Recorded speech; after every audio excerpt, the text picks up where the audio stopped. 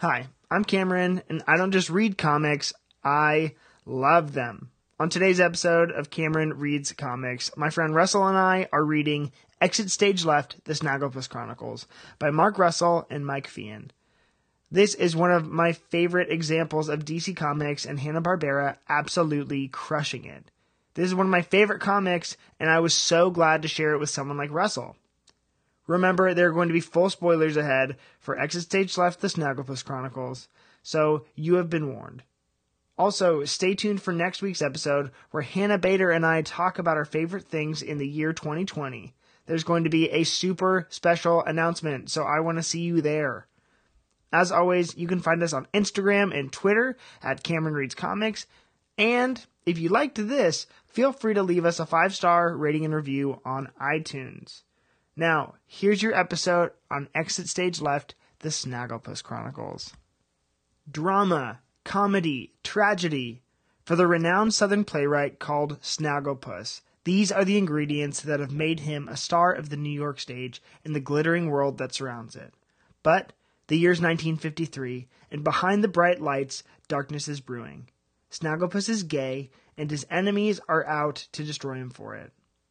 As Snagglepuss prepares for his next hit play, there's already a target on his back. The Red Scare is in full effect, and the House of Un-American Activities Committee is hunting down every last subversive in show business. So far, Snagglepuss has stayed out of their spotlight. One by one, his best friends are being blackballed. From legends like Lillian Hellman and Dorothy Parker to his fellow Southern gentleman, Huckleberry Hound. Can Snagglepuss's reputation survive the rampage of the right wing long enough for him to stage his next masterpiece? One thing's for sure, the show must go on. Hot off his surprise hit reimagining of the Flintstones, writer Mike Russell joins artist Mike Feehan to unleash the fire and fury of his sharp-witted political satire in Exit Stage Left, The Snagglepuss Chronicles. A powerful look at what it means to be an American, no matter who you are.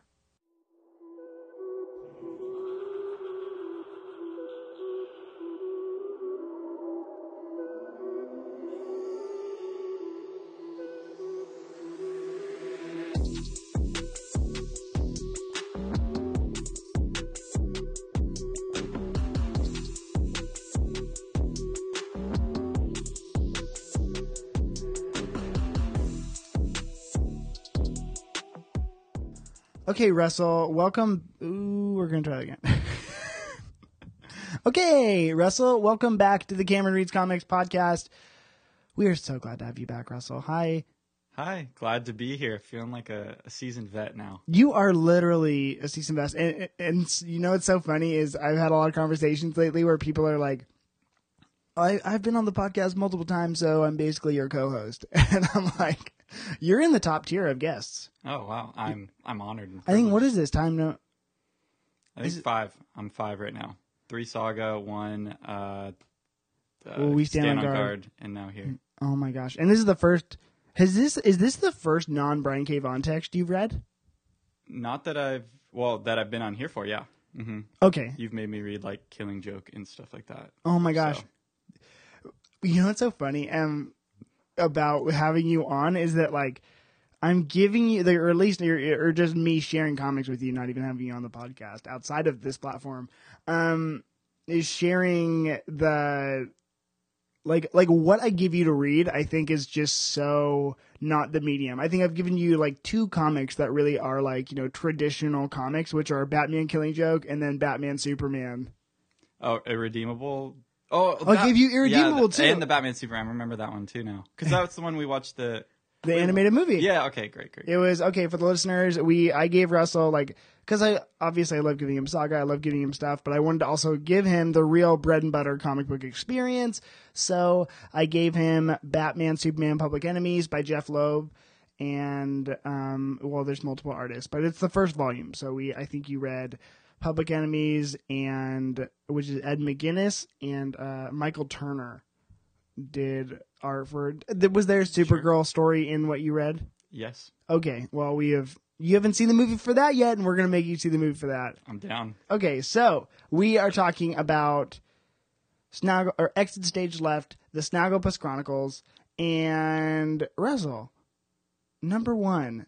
This is okay. So I've given you a lot of comics that are unlike, the rest of the medium, but this one I feel like is a little different anyways. So before we even get kind of into the text, a little context, how familiar are you with the Hanna-Barbera characters in the cartoons?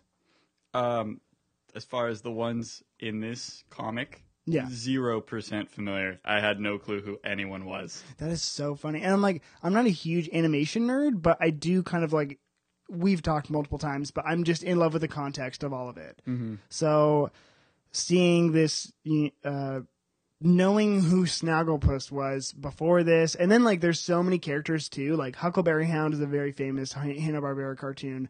The horse in the text was his name's Quick Draw McGraw. And Augie Doggy. I remember the names, but I don't know the context at all. Yeah. I think that so you weren't familiar at all. What's crazy about this is that here's some publishing content, I guess. So DC Comics owns or is owned by Warner Brothers, and so obviously that's why you're seeing all the DC movie universe, and that's why you're seeing a lot of the other stuff. What am I trying to say? DC owns that, and so they've done a lot of crossovers. And actually, this book caught me off guard because I read it because I heard it was really good, and I'm kind of just an open-minded comic book fan. I'm like, if there's hype, I'll read anything really. And so the guy who wrote this, Mark Russell, wrote this. He wrote a Flintstone series that's actually I started it. Probably it's 12 issues. I think I read the first 8. It is insane. It's told me about that. His social commentary is incredible, and so seeing the direction that they take these characters just blows my mind because they did another one, or at least another collab, where Elmer Fudd and Batman meet. Have I told you about this? Yeah, you told me about that briefly, yeah. That is literally the best. I think it came out in 2017. I think that is the best single issue I read in 2017. And this one totally caught me off guard. I remember I was reading it on a flight home when I lived in the Midwest, and I'd fly home winter breaks and stuff. And I was like, okay, I got time. 6 issues, I'll bust through it. I was like, okay, issue 1's okay. And then by issue 4, I'm like, oh my gosh, please, plane, do not land. I just need to be immersed with this. And so all of the collabs that they've done have been so crazy and so good. I just wanted to let you know that. I guess there's some context. I know, yeah. I would definitely be down to read more of it, especially things that maybe I'd have a little bit more of the Flintstones or whatever, This one was for sure super. I think even just knowing that these are cartoon characters is enough, that was enough for me to, okay, I get what's going on here.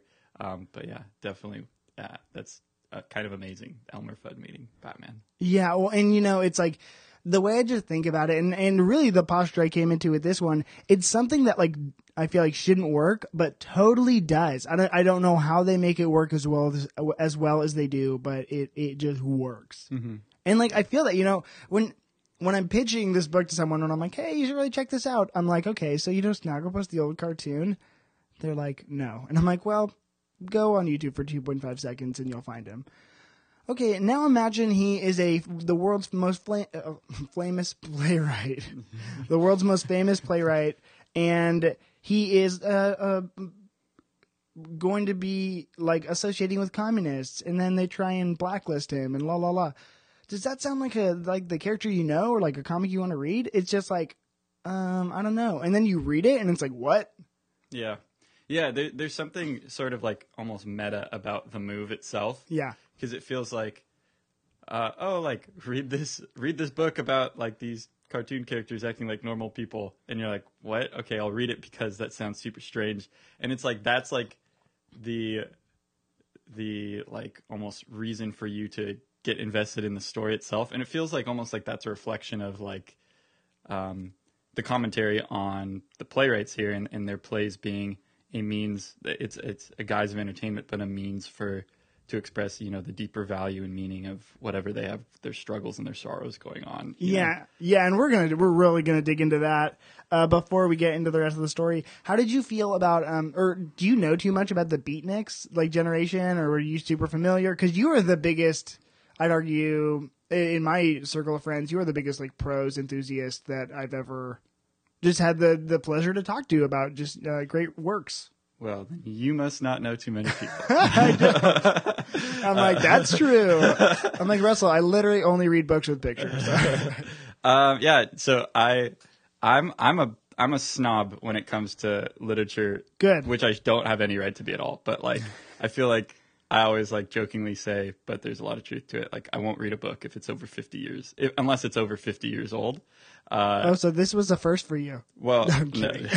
but comic books different. It's Obviously. yeah. But so the Beatnik whole generation, it's over 50, right? But it's close enough that I'm like, I like going into the give me Jane Austen. Like, I need to be that far in the past. Like, the closest I get is like Hemingway, and that's pretty close, right?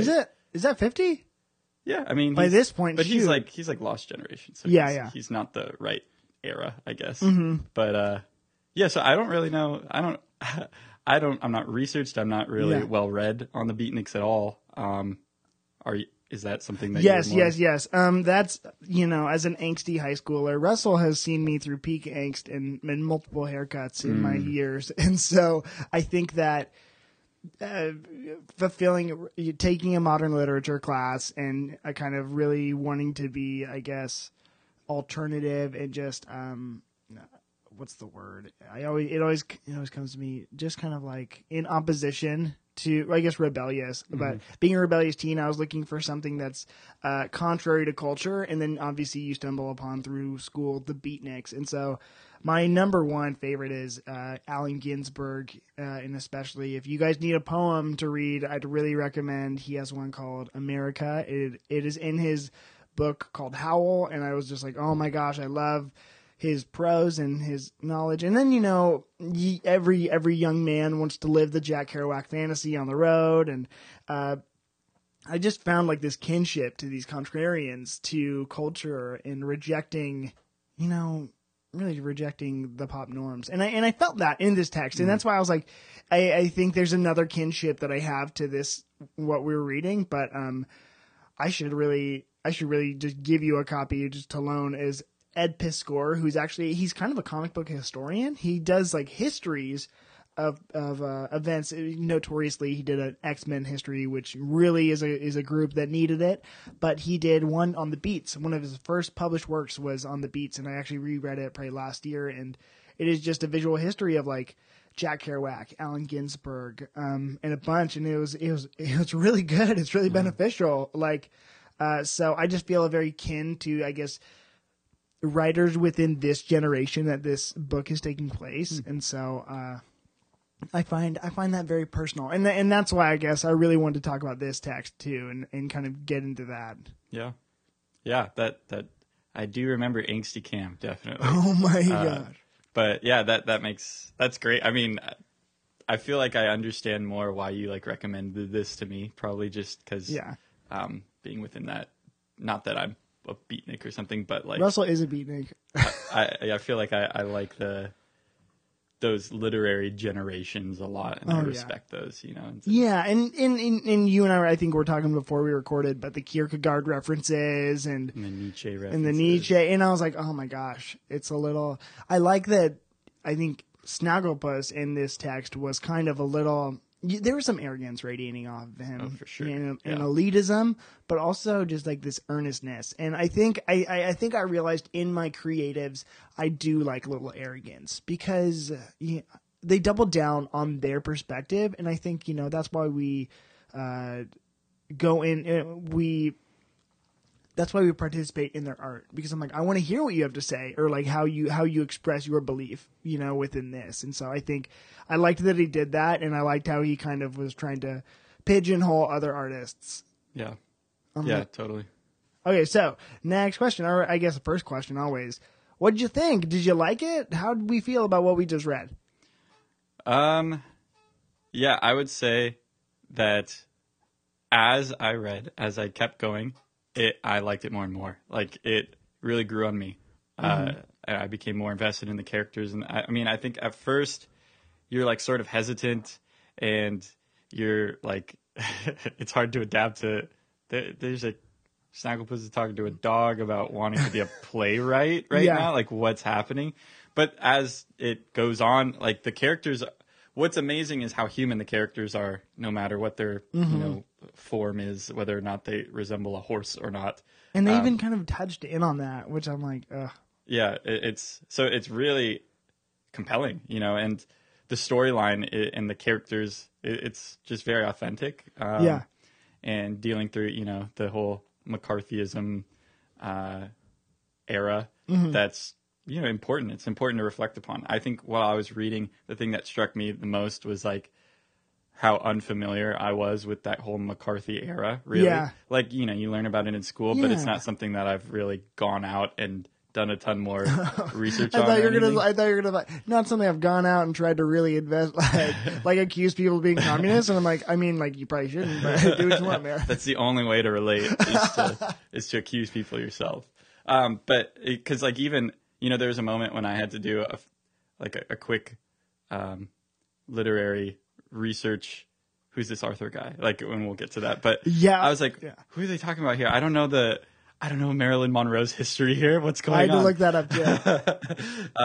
But and even like moments like that, it's like, wow, like it sort of reveals how maybe the human tendency to forget about some historical periods that are not so bright, especially for the United States or something. So Oh well, that kind of relates to what we were talking about, in the last book we read. yeah, and so yeah, exactly. So I really liked it because of that, because it's like it's so clear the analogy that's being painted. I mean, it's not even really an analogy. It's kind of the same thing as that McCarthy era. But I was really invested in how the characters were dealing with those issues and just that problem, of like the whole communist scare and the blacklisting and everything. Like, wow, this is something that I forget about. I don't really think about this often. But Yeah, it was.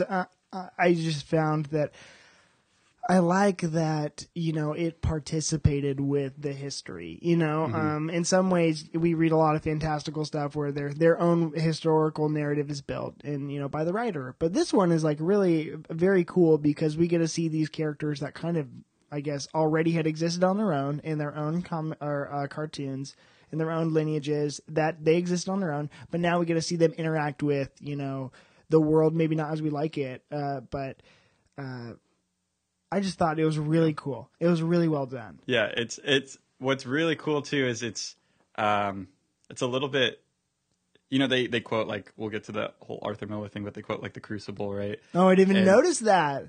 Oh, really? We'll The get Crucible? there. Oh, that was really cool. Yeah. Well, no, just say it now. Yeah, We're so here, he's it's when they're in like that one party at the end, and he's talking about his Oh my gosh. his play, and he's like, oh, it's a metaphor for McCarthyism in the Salem witch trials or whatever.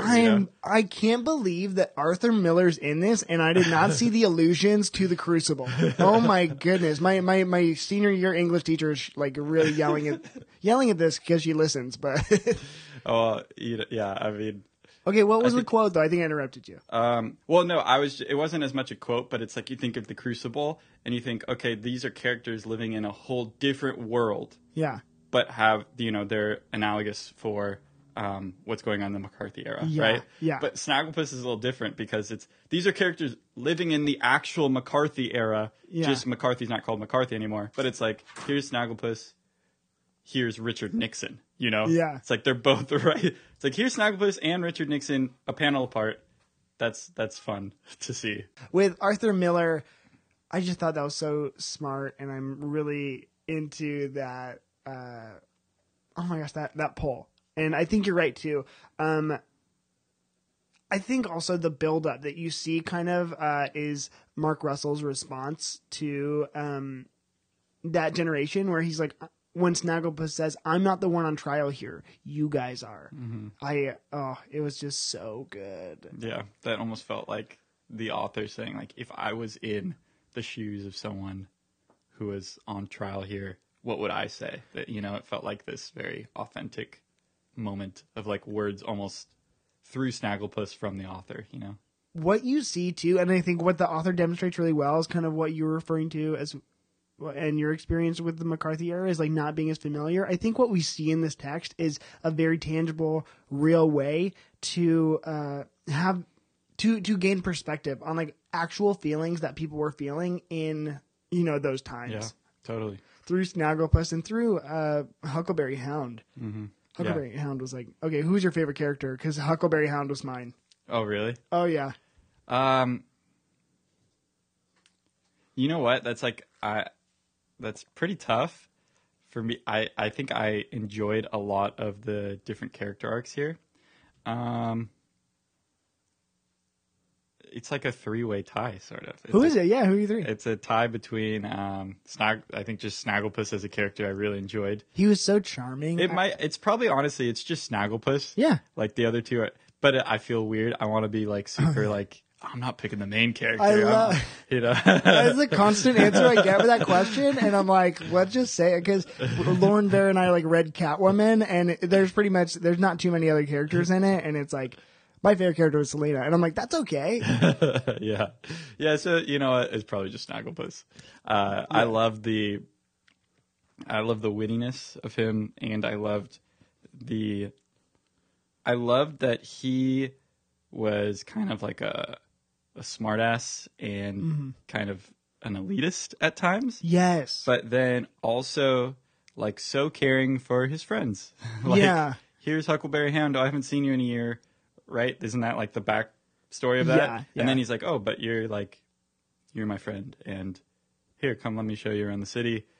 And, oh, like something really bad just happened to you. Here, come live with me. I insist that needs to happen. Yeah. You know, it's like, that's cool. And even like the Augie Doggy part of that, where he's like, once he was giving, you know, first chances to everyone.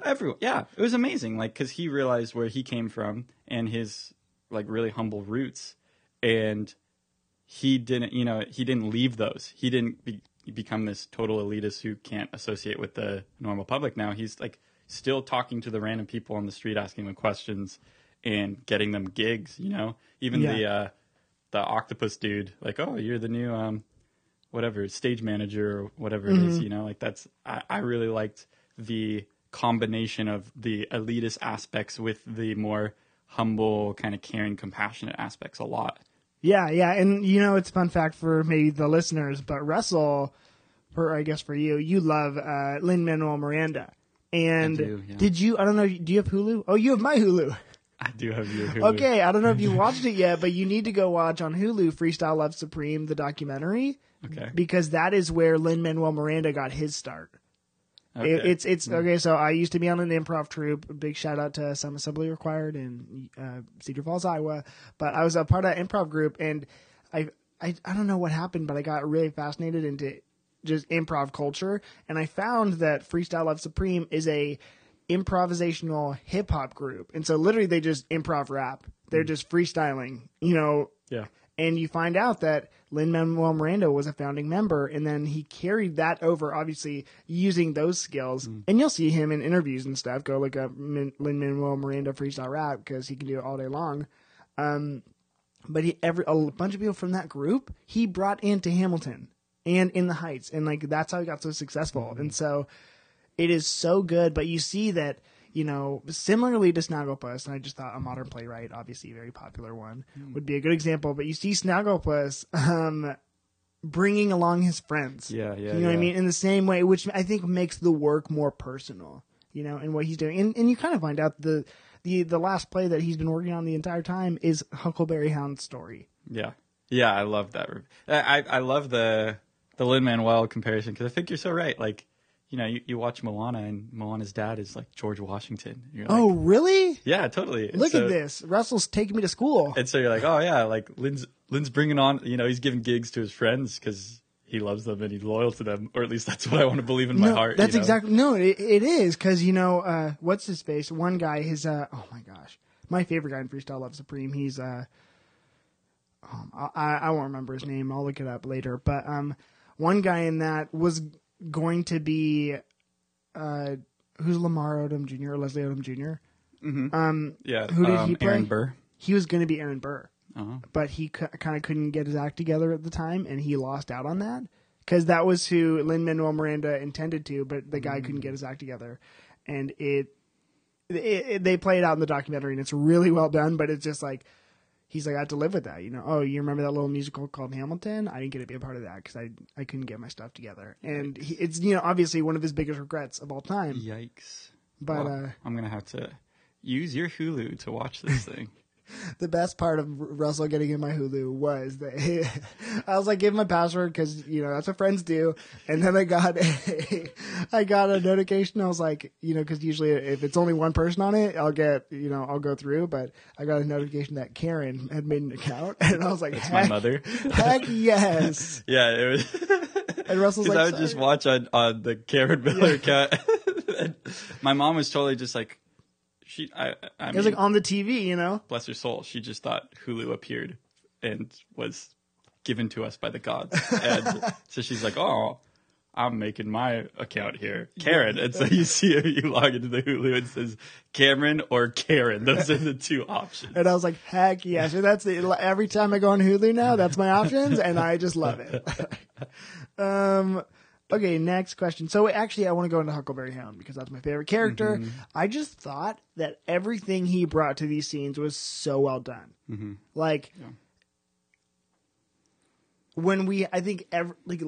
As a story, catalyst, just his character moved so much stuff, forward. It added so much depth and, personality. And I think that you and I talk about, especially when we get to Why the Last Man, but we talk about meaningful deaths within stories. Mm-hmm. And, Brian K. Vaughan is obviously, we talk about his use of, tragedy to propel narrative is just really well done. I think Huckleberry Hound was the most perfect example of that, mm-hmm.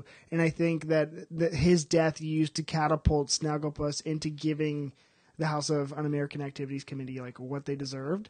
I just thought that was like chef's kiss. Because I remember reading that on the plane and I was like, that whole scene when he's in the meeting and, oh, you guys didn't know that he was dead? All mm-hmm. of it was so well done. Yeah. Yeah. I definitely, I felt like when I was reading, I don't know if you felt like this, but it felt to me like, I was reading some, we'll use the Shakespeare analogy. It's like I'm reading Hamlet and I know I'm reading a tragedy. For Huckleberry Hound, I felt like from the moment I met him as a character, it's like, I don't know. I think something tragic's going to happen with this character here. Just the way it was set up. And I mean, the way he's presenting himself too is sort of like a deeply lonely, depressed character who was ostracized from his family and, can't find love because society doesn't allow him to find love. Yeah. I just thought that was deeply tragic in a way in which it felt like, oh, the tragedy is going to follow through here. And when it did at the end, with him, committing suicide after he's exposed, it felt like it had to happen in some way to reveal the tragic nature of that era. And you're absolutely right that because even right before Snagglepuss finds out that Huckleberry Hound killed himself, he says, you know what, I'm going to go play ball with these guys because I want to save my friend. And it is, there's something moving and super tragic about, it had to be through a death and through the death of his best friend here that he was willing to actually say the things that needed to be said. Okay, and that actually brings me to one of my favorite questions, and I think one of the best characters in the story, which was the woman that we were following. Her name, oh my gosh, I'm pulling it up right now, Gigi Allen. Mm-hmm. I thought that Gigi Allen was one of, again, I think so many characters in this story were so good. I think Gigi Allen's character was magnificent. Mm-hmm. I couldn't have imagined a better character myself, and I think the real kicker is when you find out that she's either a lesbian or bisexual, but when you find out that she is literally trying to she ruins 2 lives pretty much in this process, and that she is someone who is, I guess living in those same secrets. Mm-hmm. Yeah, that was a moment where I sort of in my heart, I wanted that to be the case, that the hypocrisy was there, and then when it was, it was so satisfying, mm-hmm. Because it felt like that's exactly what he, even with the, Nixon, mm-hmm. and the what's his Khrushchev. I can never pronounce it Gotcha. because come on, too many. There's a lot of letters. Sounds all in a row. But like just it's almost like two sides that are sort of similar, even though they're fighting together. Oh yeah. And that's totally revealed through the Gigi as the McCarthy character who's trying to condemn everyone, and uses the homosexual side of Huckleberry Hound to just totally ruin him and try to ruin Snagglepuss. But then she shares a similarity with them in that, and it was really beautifully done, I thought, showing how these two sides, like she even uses her own similarity with the other side in order to condemn the other side. It's fascinating. Yeah, and that's how I think when it comes to like perfect villains, I just think she was a perfect villain. Yeah. When she actually I really want to ask, like, how did you feel about the leading into that? I think it led into the most perfect. I think the raid was one of my favorite scenes. I think that honestly, that might be my favorite moment of the entire thing, which is. But it's also obviously one of the deepest tragedies within the entire thing. When you see Quick Draw McGraw, like, I think he just kind of beats the rest out of Huckleberry Hound, and like that. I think that's when he found. I think that was. I don't know if the public shaming was hurt him as much as Quick Draw McGraw, like choosing, obviously drawing his line in the sand and choosing a side. Yeah, it felt like it was like the combination of maybe the public shaming, but also like the whole time he's like, "Oh, I'm lonely. I'm deathly lonely, and I can't find love." And then it's like he reaches that stage where he's like, "Oh, guess what? Like, I'm not lonely. I feel the happiest I've ever felt." And then the person who's making him feel the happiest he's ever felt kind of not only betrays him, but like literally smacks him with a nightstick, And he just freaking calls him the F word, smacks him with an. I was like, oh, and just because I was reading digitally, I don't know if it was how it was set up on the page, but I go panel by panel when I read digitally, and so it was one panel of like, oh, nice to see you, officer, and then the next one was absolutely red, blood. The horse, Quick Draw McGraw was like, oh, it was crazy. Yeah. I think it was next page. Like I was like, you got the surprise. Yeah. I'm like, oh my gosh. I just think there's so many scenes in this thing that just lined up perfectly. Yeah, that was a really good scene. I agreed. Like just that whole, again, it's the like hypocrisy of, or I guess being pitted on different sides, but sharing that it is hypocrisy, right? Because he's calling him out for the same thing. I mean, that he is, right? Or, but yeah, just that kind of tension between the opposite sides and the pressure, exerted by the police force on. I felt bad for him. I felt like, you're a coward in this situation for sure. But I felt really bad for him because, there's so many external pressures on Quick Draw McGraw that it's like, oh, wow, this is a pretty nuanced situation. It's not that clear cut, Yeah, I think people want to, I think it'd be easy to call him spineless or something, but I don't know if I feel that way about him. I think that, they were a new love, and he was, I think on his shoulders he had generations of his family, and also just the interpersonal fear of what are these other cops going to think about me? Yeah, totally. But then I think we have the reward at the end where he gets busted anyways, no matter what. Yeah, it's like the futility of even putting that face on in the first place. Oh, look at that nice use of the word futility. Thank you. Yeah, I'm like, wow. Thank you, Cameron. You're so welcome. Okay, what about were you a fan of the brief cameos of the other? Okay, so obviously this interacted with history, but how did you feel about the other cameos? The Marilyn Monroe, the Joe DiMaggio. What I looked up is Clint Eastwood. Oh, he's the guy that got fired. Yeah, I had to verify that in my head. Too. The artist did such a good job of drawing Clint Eastwood, to where like they had that. I was like, if this is someone, it's Clint Eastwood, right? And then I like looked up. Well, how did you look that up to verify? I actually looked it up and then I didn't verify, but I was like, it's Clint Eastwood, just because they said westerns. Well, when they said that I really also liked, and then this goes back to Snagglepuss's arrogance, but I like that he said there's a difference between actors and stars. And he said, I think you'd rather be a star. And then he says, I want you to do the breathy thing like that Marilyn does.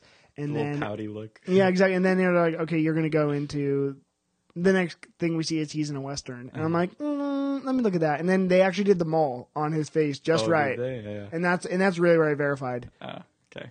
Yeah, but with that was really nice. They had a little jab at Clint Eastwood too. They said something like, stars are more two-dimensional or something. Oh, yeah. But if you think about it, like, yeah, that rings true. I actually have a quote to read kind of because of when him and Huckleberry Hound are on the talk show. That's actually, here's another question I have, but I thought this book was the most quotable. I think when I think of literally just quotable texts, I think that the language written throughout the series was just masterful. Yeah. And so sorry for everyone's hearing my chair squeak. That's just, that's budgeting on a podcast. But with that, him on the talk show, I think he said one of the most beautiful quotes, and I want to read it on air because I just thought it was that well done. Yeah. But it says, every character, no matter how unlikable, needs to be loved, if only by its creator. Because we're all loved, despite each of us being despicable in our own way. We are each a play unto ourselves.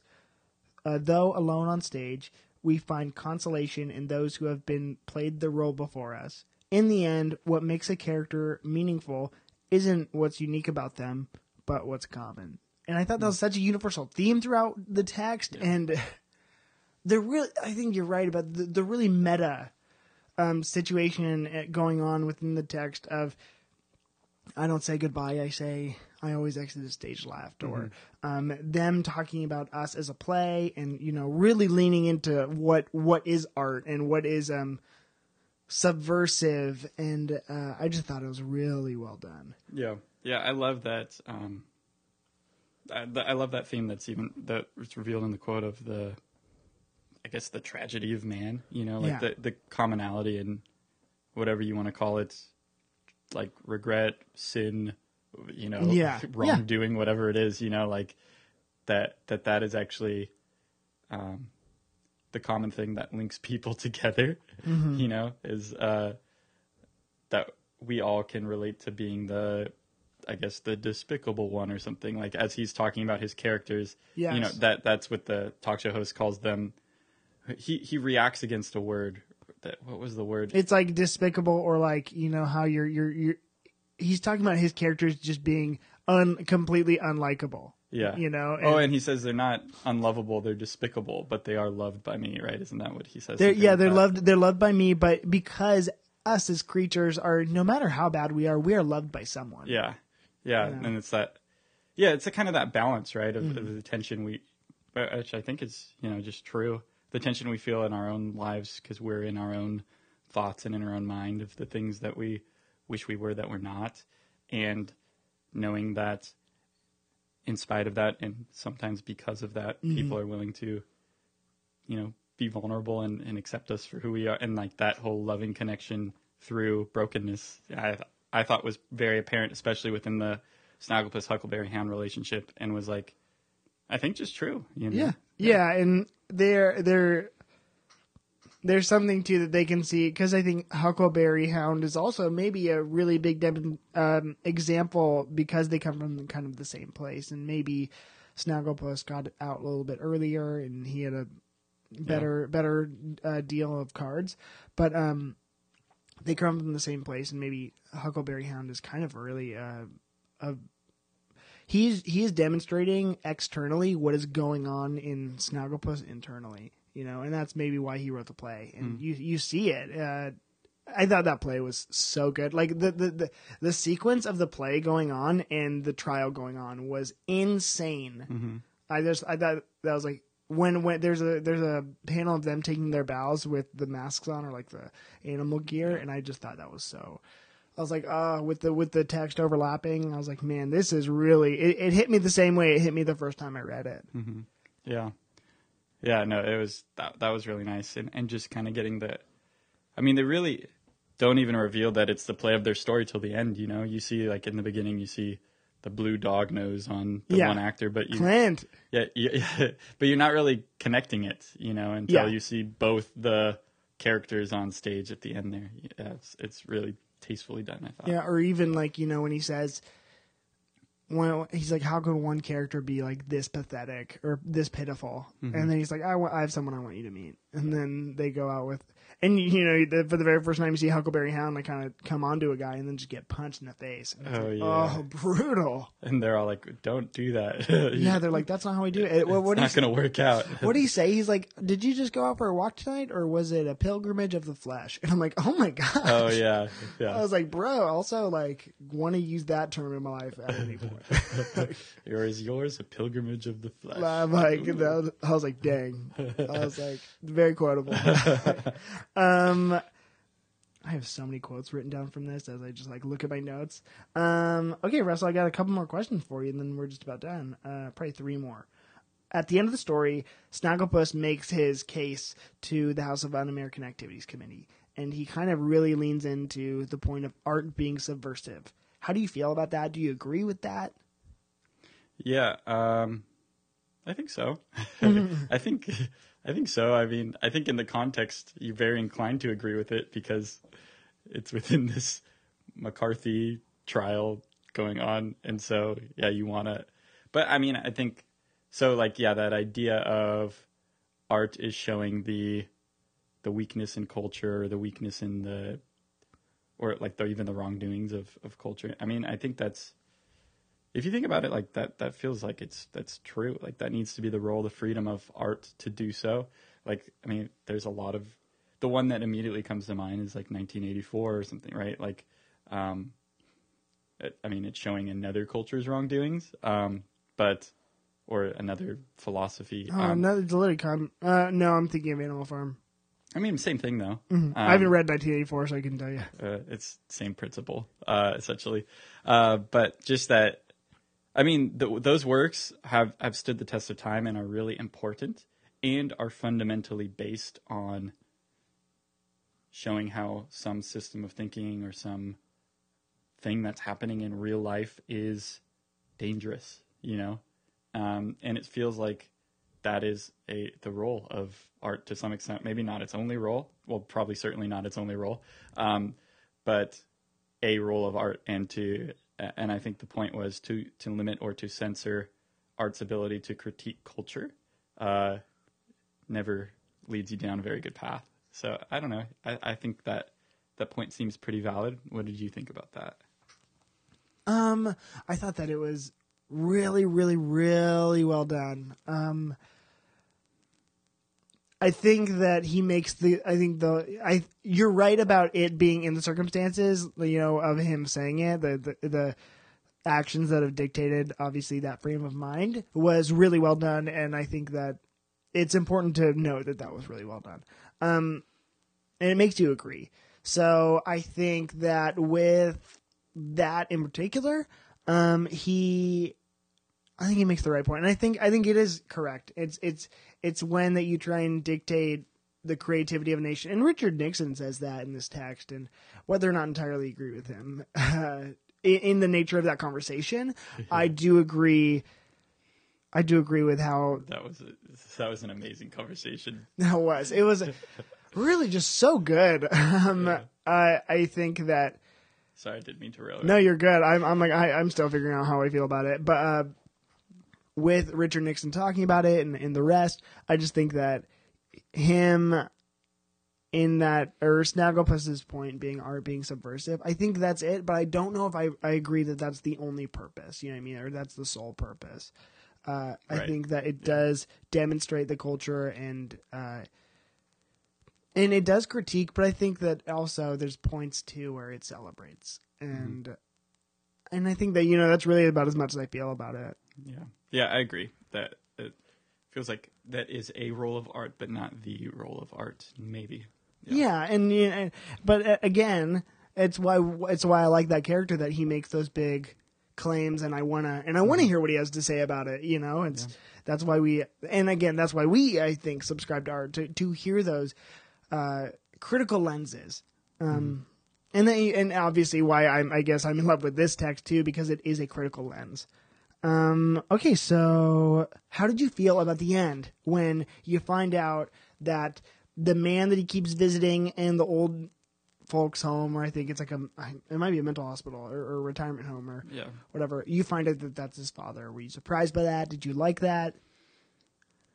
I was not that surprised by that. I think that the text does a really good job of kind of leading you to natural places to where you can kind of see it coming, but the payoff is still there when you get there. It's not like cheap or anything. Yeah. So I think I sort of saw it coming, but it was... I thought the ending was really, really nice.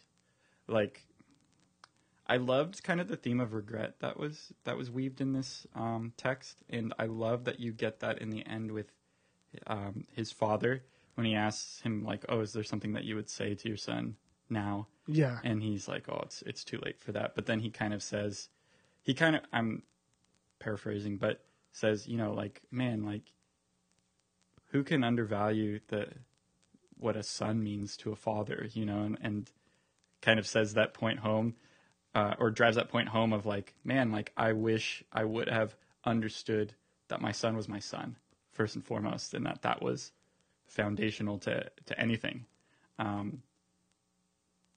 And yeah, I loved that because you get to see the truth of his father as this person with, dementia or whatever it is, who can't remember who his son is, at least the older version of his son. And so there's an honesty and authenticity about that. And you see that in his character, that he's very like, not PC. I don't know. He's very like, harsh with his words at times, but brutally honest in revealing who he is. But then at the same time, you can hold that and the balance with, and even though like he was probably a really bad father in a lot of ways, you can still see, but he has regret in there. Yeah. And he wishes he could have done a few things differently. I love that. I'm always trying to, I guess, piece my words together here with you, but I think I agree, obviously, that it ties it back into the theme of kind of the quote I read, where it's like, nobody is quite despicable because they are loved. You know what I mean? Because I think no matter what, he still loved his father to the point where we saw it demonstrated. And you see that he was rejected by him, but his father was regretful about how, I guess, their relationship, the turn that it took. Yeah. So that was really cool to see. I liked it. And I'm also glad that he we got to see him be this larger than life character, obviously, in the public eye. And then we got to see this story did a really great job of kind of fulfilling the promises that it gave us, because at the very beginning, he says, you don't know who a person is. They love me, but they don't even know me, because you don't know who a person is until you see like all sides of them.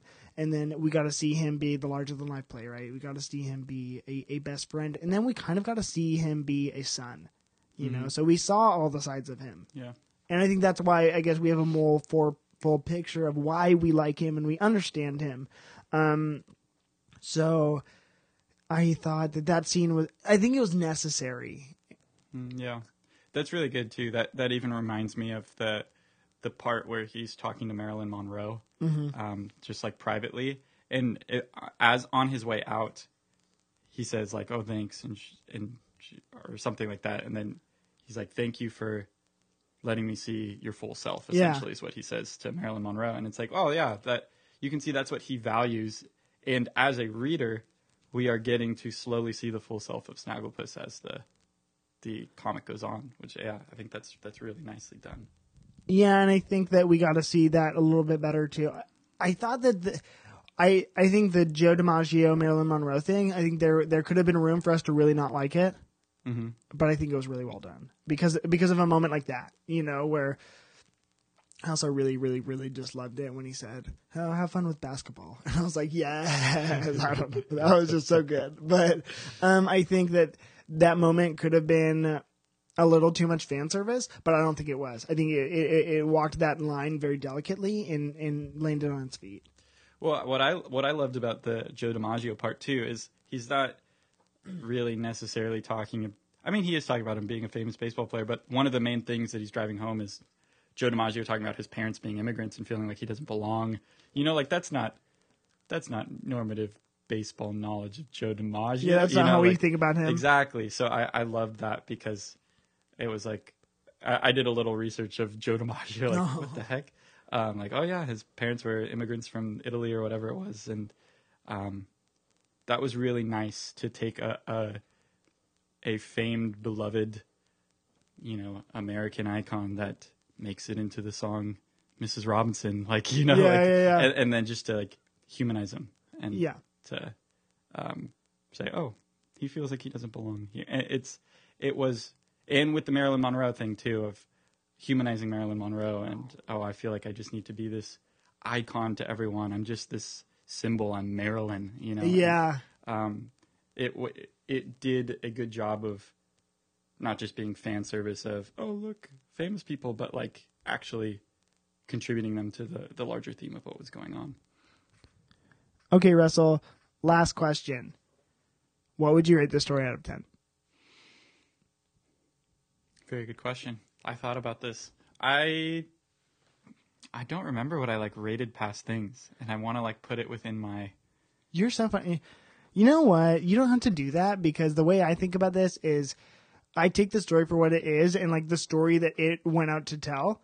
You know what I mean? I'm like, I've given Saga 10s. I've given my favorite 10 I've given probably is Unbeatable Squirrel Girl. I think that's also a 10 because, you know, the story that it set off to tell, they did that well. Mm-hmm. So honestly, Snagglepuss is a 10 for me. I was going to be like, 9.2 upon the first couple issues, but then, you know, you hit it deeper at the very end and I'm like, that's perfect. I'm like, I think this story was perfect. And I was so surprised by it. Mm-hmm. Yeah, I think this is very much along the lines of this story had no right being as good as it was. Yeah. Yeah. I think I'll go 8.9. That's my ranking. Because I'm pretty sure like I gave Saga like not a 10, like a 9.5. Yeah. And I'm still cognizant of that. Yeah, I can't grade it above Saga. That's okay. But I was thoroughly, I mean, it did a really good job of like creeping up on you of like, okay, I'm reading about cartoon characters. Oh, wait, all this crazy stuff's happening. Yeah. And it relates to like, oh, here's Richard Nixon. That's crazy, you know, and here's Joe DiMaggio. And I loved that. And like the kind of just the theme of everything that was, you know, the subversive, you know, art and all that stuff. Loved that. Yeah. Yeah. And I just think that it is one of the holy grails of, you know, indie comics. Like I just, you know, the principle I feel like of this story is almost silly, but then it is executed so well. Like it takes a concept that could have been very silly and it takes it so seriously. And it's a case of that when you treat something, you know, when a creator is treating their characters like they matter, mm-hmm. I'm invested, you know, I'm like, wow. And so I've been actually reading a bunch of his stuff. He's been doing a couple Batman comics lately that have just like one single issue stories on, if you guys have DC Universe or DC Universe Infinity, and they are doing digital exclusive Batman comics. And Mark Russell's been kind of tackling some of them and they're pretty good. So check it out. He did the Flintstones and he did Wonder Twins that I'm actually going to read because that is another silly kind of character, but I think he's going to like just blow me away. Very nice. Yeah. So there we go. Russell, thank you so much for being on the podcast. We're always so glad to have you. For my listeners, please stay tuned for next week when we are going to have Hannah Bader back on the podcast to go over our favorite things of the year. So you're not going to want to miss out on that. And you want to hear that episode because we have a very, very exciting announcement. So stick around. It's going to be very cool. And then always remember to go follow Cameron Reads Comics on Instagram. And please, please, please leave me a 5-star rating and review on iTunes. That will help me out. And that will help Russell get some more comics in his hands. Once again, Russell, so glad to have you. Hope to have you back soon. And actually, we were talking about what you're going to read next. And it is going to be big blockbuster comics. So thank you, Russell. See you soon.